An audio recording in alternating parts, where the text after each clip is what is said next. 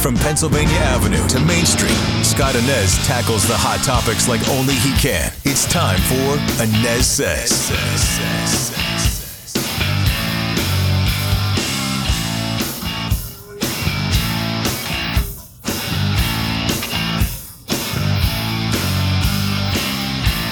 And I welcome you to the ANEZ SEZ podcast. Scott ANEZ with you today. You can check me out on the pod, the ANEZ SEZ pod, all over the place. Spotify, the WDBO app, WDBO.com as well. And also, you can find me on the radio each and every weekday morning with Orlando's Morning News, 5 to 9 a.m. on WDBO 107.3 FM and AM 580. Check me out there in the WDBO app if you are outside of Central Florida. Well, thank you to all of you who gave me mostly positive feedback on the interview I did last week with the 45th President of the United States of America, Donald J. Trump. I had interviewed a number of famous politicians in the past, President George W. Bush, John McCain, a presidential candidate at that time, John Kerry, another presidential candidate at that time, some others, Mike Pence as well, the vice president. But I must tell you, none were as interesting as my chat with Donald Trump. I was told by his peeps that I had about 10 minutes with him. As you may have noticed, I kind of stretched that time limit just a little bit, but I really enjoyed the chat. And when I think about what the president told me during that interview, there were three big things, if you will, that jumped out at me about what he said. Let's go to number 3 first. It's when I asked him about the potential of running for president again. And the question was, and I'm paraphrasing here, why would you do it knowing what happened the first go around with all the turmoil and the swamp and the whole thing, Russia. Well, after watching many Trump interviews in the past, I got to give him a lot of credit because, look, there were no conditions to this interview with Donald Trump with his people. No conditions. I wasn't told what to ask him, what not to ask him. I could have asked him anything. So I respect that. But to know the former president is to know that while he'll answer any question, typically, he'll kind of tap dance and get off on tangents. But this question, I thought he was very introspective in giving the response to. Listen. Now, that's probably your toughest question so far, I must tell you. A lot of people ask me that. They said, you had a tremendous success, largest tax cuts in history, largest regulation cuts in history. We rebuilt the military. We started Space Force, first time that's happened in 75 years. We were energy independent, all of these things and so many more. Just something like Right to Try, where terminally ill patients, this has been going on for 50 years. They've been trying to get it.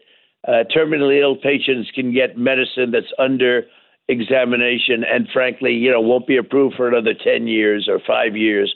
And we did so much. I mean, it's just so much. I love the country, and it's irrelevant the way they treated me, and we treated them, to be honest with you. It wasn't so easy for them. They've gone crazy.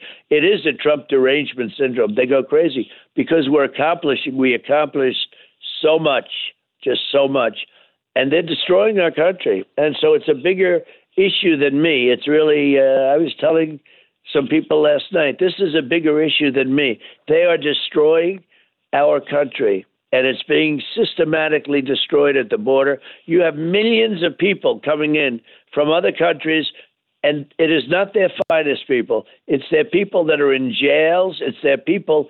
It's an absolute disgrace what's happening, and our country cannot withstand this. And so somebody has to do it.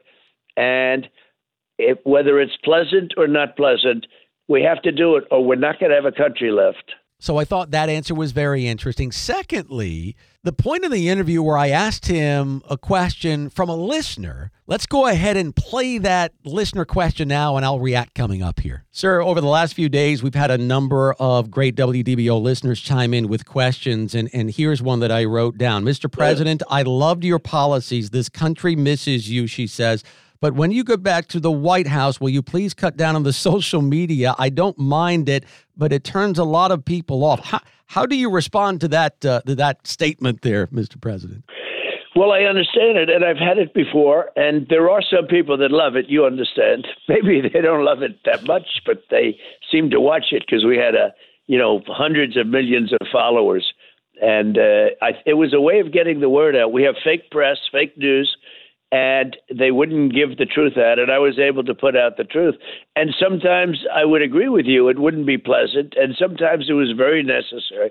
I would literally negotiate with foreign countries through social media because they'd understand where I stood. If you remember North Korea, it was very successful. But I do understand what she's saying, and she sounds like a great person, and I'm going to try and abide by her wishes. I got to tell you, I had never heard Donald Trump say that before. Now, you can argue with the premise of the question, and I know that many Trump supporters would argue. They absolutely love the man's mean tweets. He is a backyard brawler, as we all know. He is a street fighter, and that's one of the reasons why supporters absolutely love this guy. But near the end of that answer, he said something that was fascinating to me.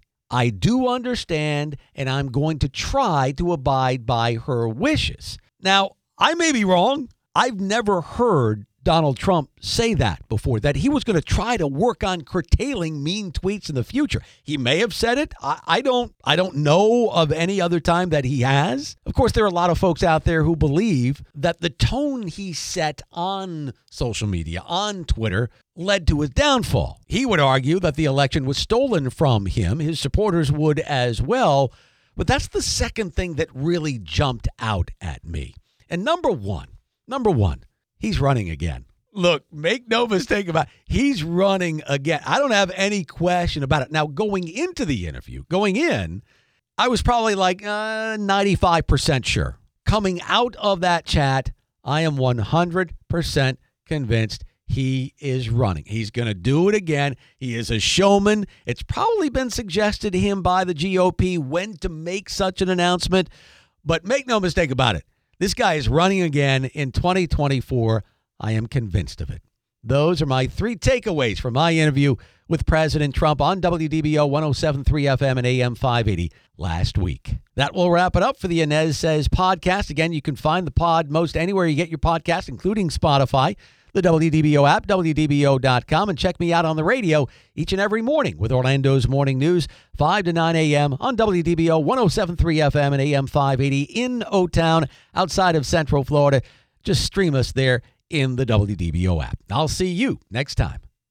Every fan knows the right player in the right position can be a game changer. Put LifeLock between your identity and identity thieves to monitor and alert you to threats you could miss. Plus, with a U.S.-based restoration specialist on your team, you won't have to face drained accounts, fraudulent loans, or other losses from identity theft alone. All backed by the LifeLock $1 Million Protection Package. Change the game on identity theft. Save up to 25% your first year at LifeLock.com/aware.